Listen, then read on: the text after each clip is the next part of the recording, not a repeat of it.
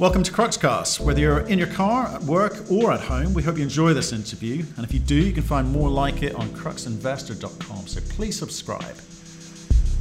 We caught up earlier today with Vincent Metcalfe, CEO of Nomad Royalty. We spoke to him last October, so we're keen to catch up and see how things are progressing, what the plans are for 2021. So if you want our thoughts on the conversation, what's been happening in the marketplace and indeed the company, you can find that at cruxinvestor.com/club. We can also find detailed company reports and analysis. There are commentaries from experts from around the world on a variety of companies and commodities. There's a training course or two to help you with your diligence, and of course summaries of other interviews that we've done just to save you a bit of time. And if you'd like to join a thriving community of intelligent investors sharing their thoughts and ideas with each other in a nice safe environment, in a nice polite and civil way, you can join them at cruxinvestor.com/club. Vincent, how are you doing, sir? Very good, thank you. Long time no see. So I think I saw you in October. How have you been? It's been pretty busy. The end of the year was obviously, we had a lot of things going on, and I would say that that is translating well into 2021 now. So I would say that on the, pipeline point of view, corporate development, things are going, even better than we expected. So it's, looking forward to what 2021 brings us.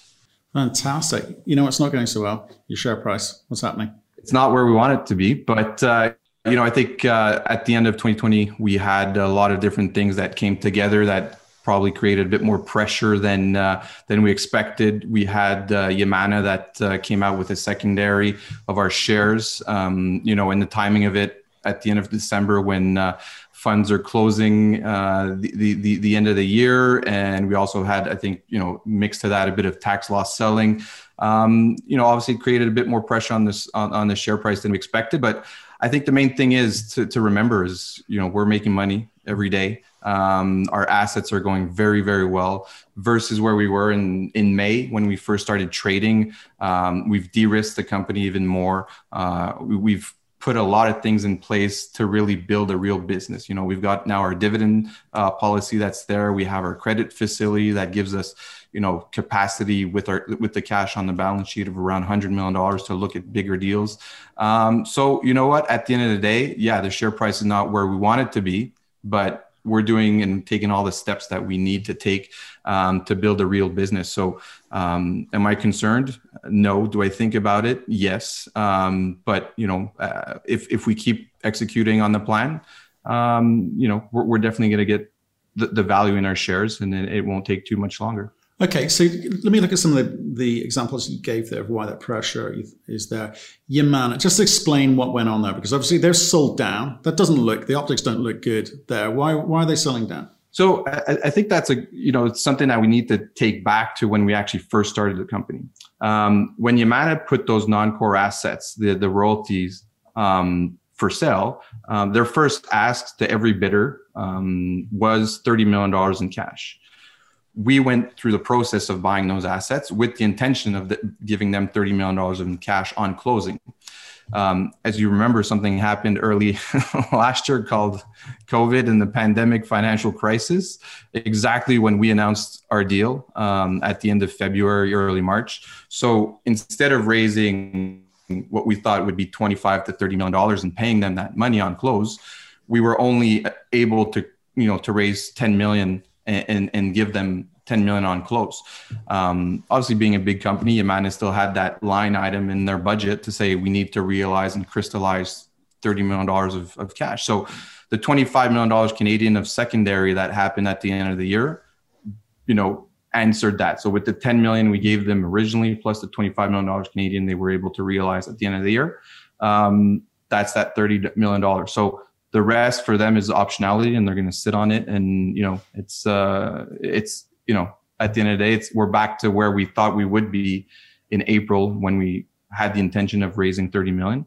And Yamana is exactly at the same spot. So, but with a much more de-risked business. Right. So it was known, as far as you're concerned, expected, and they worked with you in the process to allow you to get it into the hands of people that you wanted to get it into. Is that what you're saying? Exactly. So obviously, I think the first, the process of doing these things is never, very black and white. So it took a bit of time to get, the proper funds in the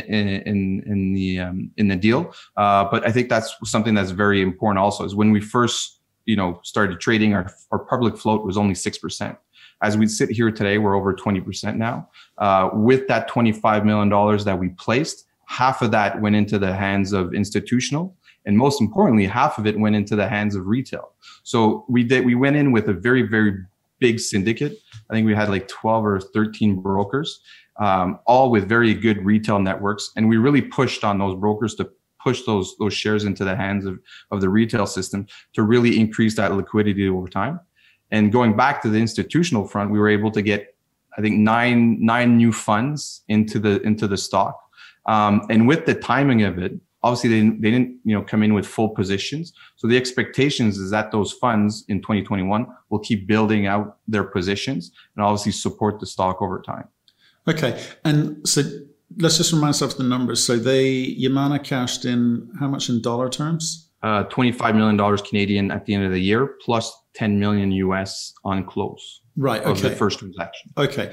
And you said that they will sit on the balance. They went from how many shares? So they were at 13.3% prior to the deal. Now they're at, if you convert their convertible loan, they're at just over 10%. Without the convertible loan, around 7.5%. Right. And when you say they're going to sit on it, are they obliged to contractually, or you just hope that they will? Is there an overhang? So based on the deal that they just did, they still have, I think, a 3-month lockup. But then after that, they could do whatever they want. And truthfully, I think what we'll make sure we do is make sure that we understand their intentions, and that we, again, bringing more liquidity to our stock is going to be a very big positive for us. You've seen some of our peers get included in the JDXJ, and those, catalysts for those companies have been incredible. So that's something that's also on our radar screen is making sure that we keep improving the liquidity,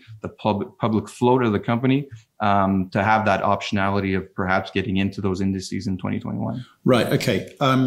You talked about end of year being a factor, end of year just because of tax loss season. I mean, if you're mostly institutional, is that what happens over there as well? Well, there's tax loss selling. I don't think that was necessarily institutional selling our stock, but we did close a lot of different deals. I mean, we if you look at our share price performance from the outset, we went up to, I think, $1.90 at one point.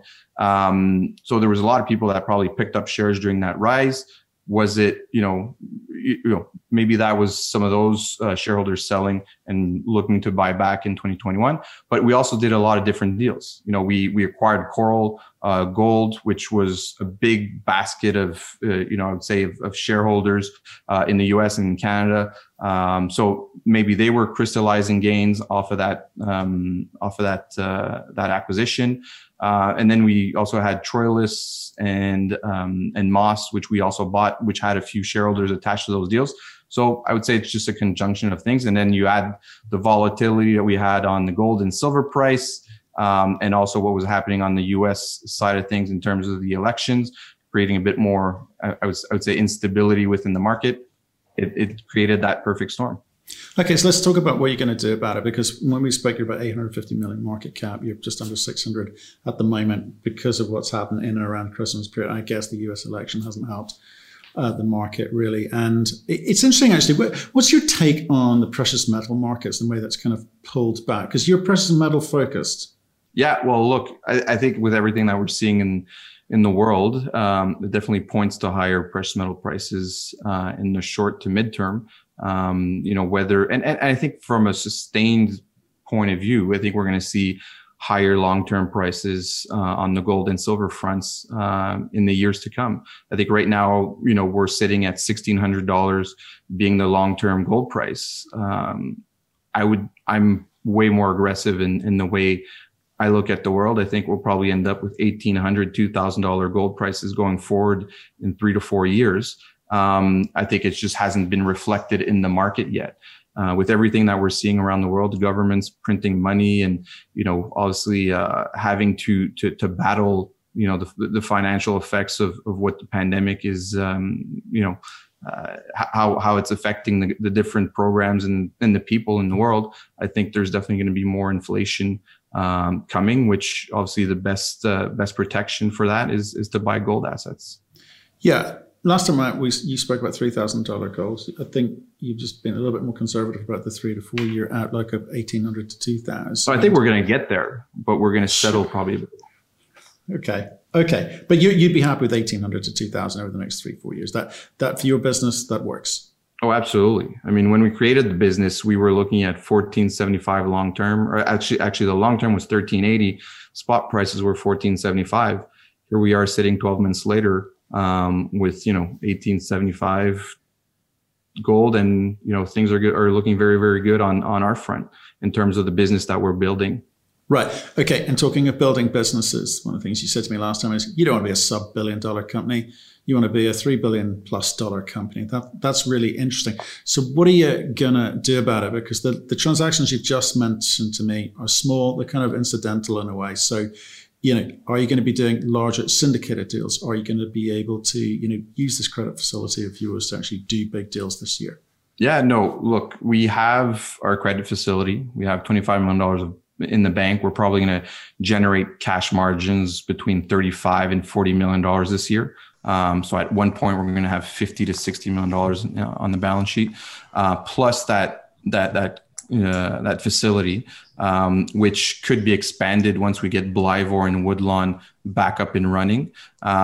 So the main focus of Nomad at the moment is to bring in new significant deals, which are over $50 million in size. So if we're looking at something that's in the $200 million range, that's when we go back to that syndication theme, which we have ongoing dialogue with some of our peers when looking at some of those big deals. And we've seen some I would say super large deals in the news looking at $1 billion type streams. Those are probably still a bit too big for us. But hopefully within the next 3 to 5 years, that will be something that we'll be able to look at. But anything between, I would say, $50 and $250 million is something that is achievable from our group.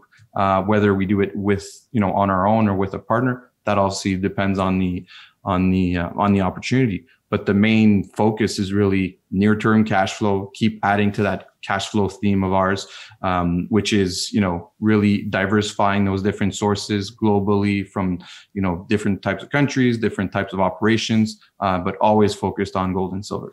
Do you think, you talked again previously about maximizing resource exposure and also to, precious metals, which is what you're at. And, your job is to minimize risk every day of the week. You're putting out little fires and taking opportunities where you see them. What scale of deals do you think you need to be completing this year? How much more do you need to add to the current portfolio to allow you to be a bit more credible? Because you're in that kind of in-between stage at the moment, aren't you? Yeah, no, we do. I think $75 million to $100 million in terms of deployed capital is definitely something that is our main goal.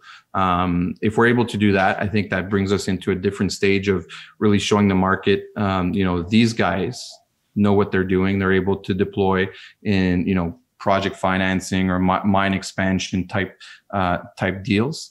And they have that expertise and they're able to do it and they're showing that. And I think that's also going to bring a lot of different, I would say, institutional, investors that are looking at us and saying, are they going to do it or are they not going to do it? And I think because the minute we do that, then I think we're off to the races, because then we end up getting more calls from different operators because you have that, that credibility that says, okay, you said you were going to do it, you did it. And I think it's also about tailoring your different assets. And I think we discussed that last time, the ability of our group to maybe tailor certain deals to different partners that are looking for stream financing.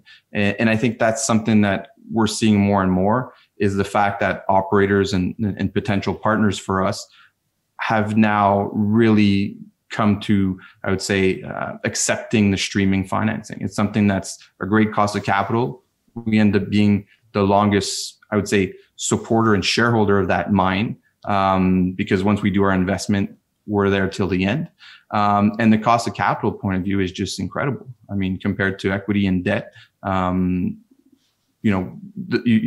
every deal that you've seen printed in the last 12 to 24 months, the cost of capital is super attractive to operators. Right. And again, I just looking forward about how you, because I always have to remind people, you're not operators, you're portfolio managers. That's what you do, right? That's the day job here. You're not miners in any way, shape or form. But if I look at the market out there, there's a lot of companies who are getting financed that shouldn't be getting financed, i.e. people are making mistakes by choosing companies which just aren't going to make it further down the line. You guys have got to be careful. You're very careful, I know, not to overpay for things, not to over compete, because it's going to cause you problems down the line. I mean, how are you building up the team at the moment? Because last time I spoke, I think you were either 3 or possibly 4 people. To expand the way that you've described, you're going to have to get good people on board. How's that going? Yeah, no, we were 4, I think, last time we spoke. We're now at 6. We've added on the technical front. We've added Vincent Cardin-Tremblay, who's a geologist / geophysicist. And I think that's probably the person that took the longest to really find, because there's not a lot of them that are available and that are good and that we wanted on our team. And for us as a royalty and streaming company, it's probably one of the most crucial, I would say, roles within the business, because everything starts and ends with the resource. Is the resource there? Is it not there? Operators could optimize mills and, and mining techniques, but if the resource isn't there, you have a problem. So for us, it's something that, and someone that we really wanted to focus on finding the right person. So we're very happy to have him, and he's got broad experience, in Africa, Latin America, and the US and Canada. And both in base metal and precious metal mines. So for us, I think that's even a better, I would say, de-risking factor for us, because we don't necessarily just rely on consultants. Also, we have a very, very good relationship with a lot of different consultant firms, but having that person in-house now navigate between those different consultants and making sure that they answer the right questions is something that's going to be even more beneficial to us and to the Nomad shareholders. Does that change the parameters under which you originally set up? Because you're comfortable with certain jurisdictions, you're comfortable with precious metals. Do you see the rules under which you operate changing as you get bigger? Is that what's going to allow you to grow in 2021? I think we're always going to keep that big focus on cash flow. But the main thing that a person like Vince is going to add is adding that optionality and that blue sky to the different opportunities that we're looking at. If you look at the last few deals that we've done, they're more on the development front. Blackwater is a Canadian asset. It's not in production at the moment, but it's backed by one of the best teams in the business, Artemis Gold. They have the capability to finance it, to build it, to put it in production. They've done it before. But the great thing about having a person like Vince on the team is that he's able to look at, say, okay, what's there now? And what's the potential for resource growth and optionality and leverage to gold and silver prices down the road? So that's where I think with, as we keep building the team, we're also building, the business. So it's focus on cash flow and then building those optionality type, I would say, assets into the portfolio. We saw a large number of new royalty companies and streaming companies hitting the market last year. I mean, a lot of small ones, let me put it like that. Are you concerned by that? Is that just white noise? Is that causing you difficulties in getting your story out there, or, what your differentiator is? Look, I think the more the merrier, because at the end of the day, everybody could be lucky and find something really good. I think, one of the themes that we discussed last time is consolidation. I think at the end of the day, this sector will need further consolidation. And I was listening to a few different conferences at the back end of 2020. And for the first time, some of the majors were actually saying that we might see consolidation. And I think that also speaks to, the quality of some of the companies that are coming up. But I would say that, from a competition point of view, it depends what you're looking at. Buying third-party royalties is great, but it doesn't add a lot of scale to your portfolio. So for a company our size, streaming is very important, and that's always going to be a major focus for us. What's great about a company like ours is now we've got 8 research analysts covering us. I think for the smaller players, it's going to be a bit tougher to get that traction. So I think, going back to the original question on the share price and distribution to the shareholders, I think the more, I would say support from the brokers and so on, I think the better. As the brand name, the Nomad brand name will become a bit more, I would say, a normal investable royalty company down the road. And I think for us, it's being part of that mid cap space and growing into that large cap space over time. Why did you feel a need to do a dividend out of the gate? You did it within 1 month of trading. You're like, no, we're issuing dividends here. I mean, and the scale of the dividends is so insignificant that to be inconsequential to big or small shareholders. I mean, what's the feedback been on that?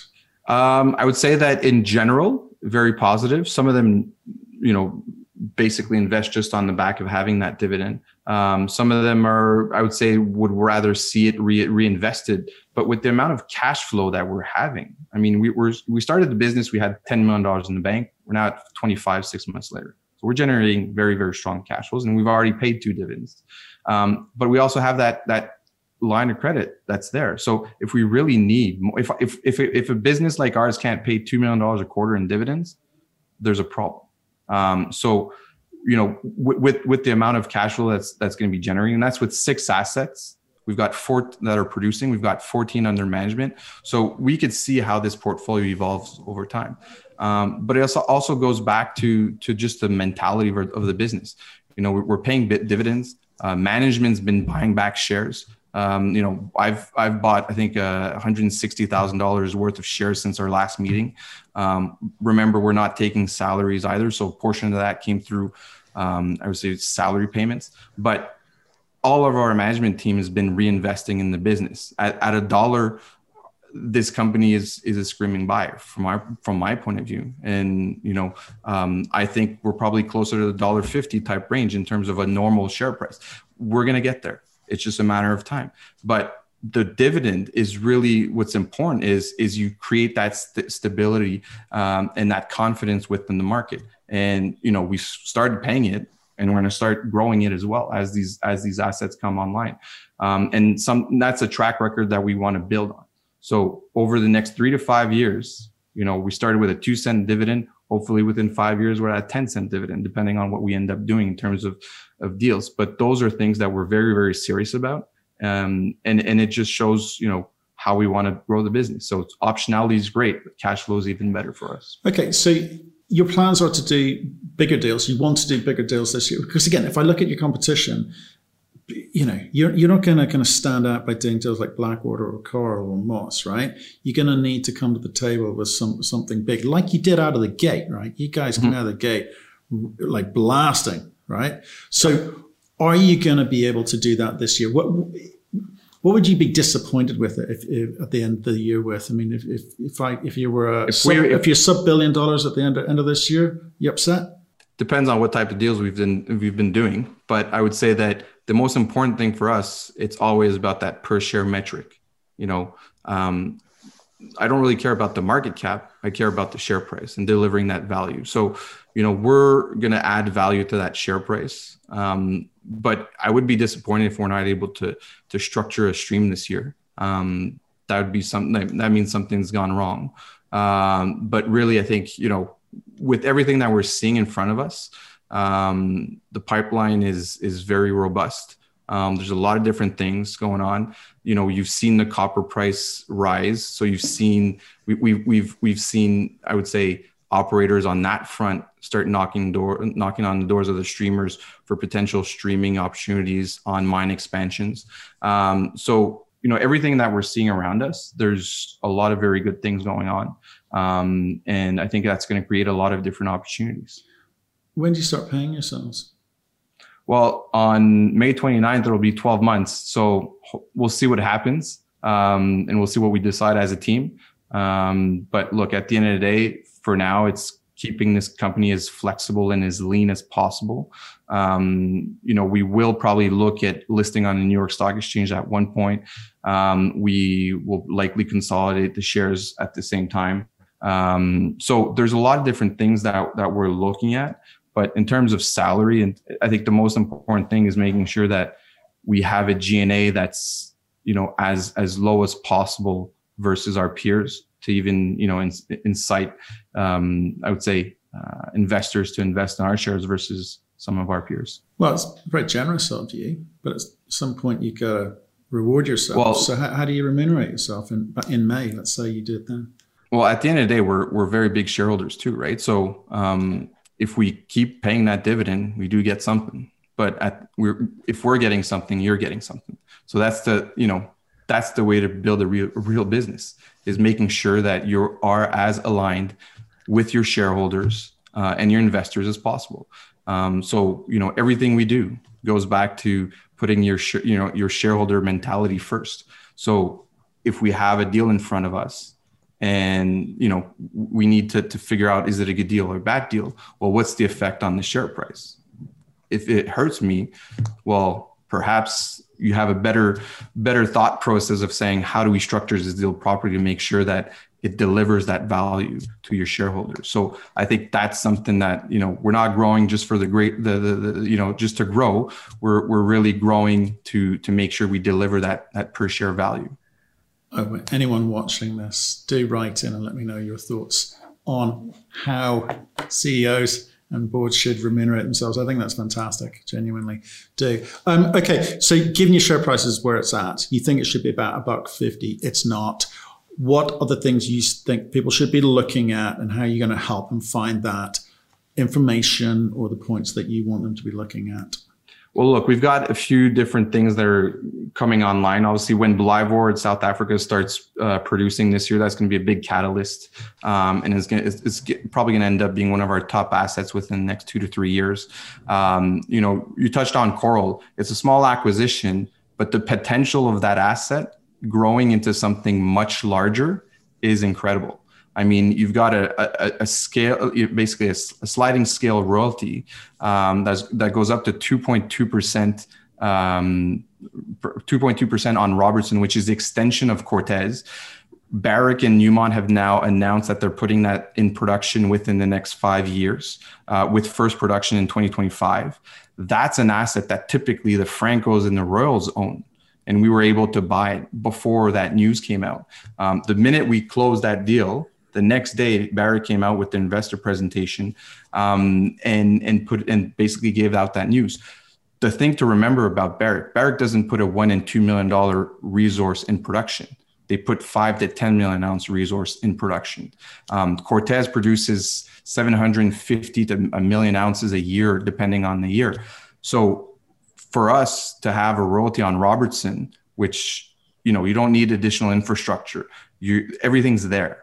So to have that royalty within the portfolio, with the best operator in the world on their top mining camp in the world, what could you ask? I mean, so I think we're going to get more news on that over the year, plus Blyvoor. So we're in a great position, and we have no debt apart from that small convertible debenture that's at these prices will likely be converted, and we're generating a lot of cash. So a lot of good things going on. Okay, great. Vincent, appreciate your time today. Nice to catch up with you. Good luck for 2021. Thank you. Thank you for listening. If you've enjoyed the interview, why not subscribe to Cruxcast or our website, cruxinvestor.com, and of course our YouTube channel, Crux Investor. Plus you can catch us most days on Twitter and LinkedIn. We really love getting your feedback, so please keep it coming, and we'll speak to you again soon.